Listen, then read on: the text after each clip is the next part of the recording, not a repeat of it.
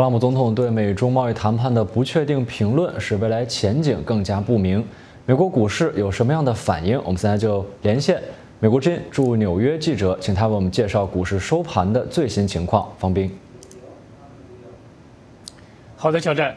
特朗普总统不确定的言论预示着未来两国贸易谈判之路可能不会是平顺的，这种担忧让股市震荡不已。加上网约车的巨头邮步，也就是 Uber 出现了最大的季度亏损，道指今天最多的时候跌了200多点。截至美东时间下午4点，股市收盘，道指跌了90.75点，跌幅为0.34%。标普500指数跌了19.43点，跌幅为0.66%。纳斯达克综合指数跌了80点，跌幅为1%。特朗普总统上午对记者说，定于9月举行的中美谈判，谈很好，不谈也很好，还说要看看是否要取消。另外他还说，美国在将中国定为汇率操纵国之后，促使美元对人民币汇率趋稳。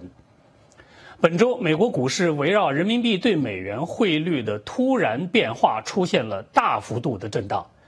礼拜一，中国央行设定的人民币对美元汇率每日的中间价突然升了229个基点，1美元对人民币兑的越多，说明人民币贬得越弱。当天这一汇率到了10年来的新低，引发了美股3大指数的暴跌。星期二、星期三，中国央行的中间价继续大幅上升，分别升了458和313个基点，人民币继续大幅度的走弱。到了星期四，这个中间价首次被设定于7的上方，为7.0039，星期五也就是今天为7.0136，但是走弱的幅度已经趋于平缓。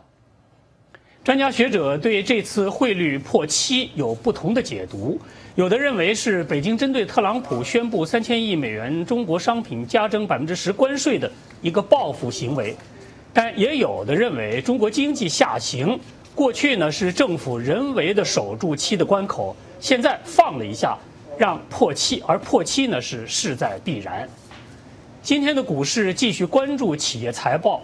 网约车巨头邮步，也就是 Uber， 因为拉美和其他地区竞争激烈，第2季度亏损了6.56亿美元，财报营收增长14%，或31.7亿美元，低于预期的33亿美元，这也是邮步有记录以来的最低的季度增幅。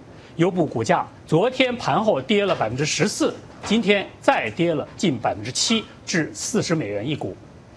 中国宣布停止购买美国农产品之后，特朗普政府推迟了发放美国公司与华为恢复生意的许可，但是这使美国的科技公司受到了很大压力。今天科技股集中的纳斯达克是3大指数中跌幅最深的，跌了1.43%。中国科技巨头华为今天推出新的操作系统，使其不需要再依赖谷歌的安卓系统。谷歌的股价今天跌了1.43%。由于全球收益率的下滑，股市看跌，黄金回到了6年的高位。为了避风险，投资人现在更看好的是分红较多的股票。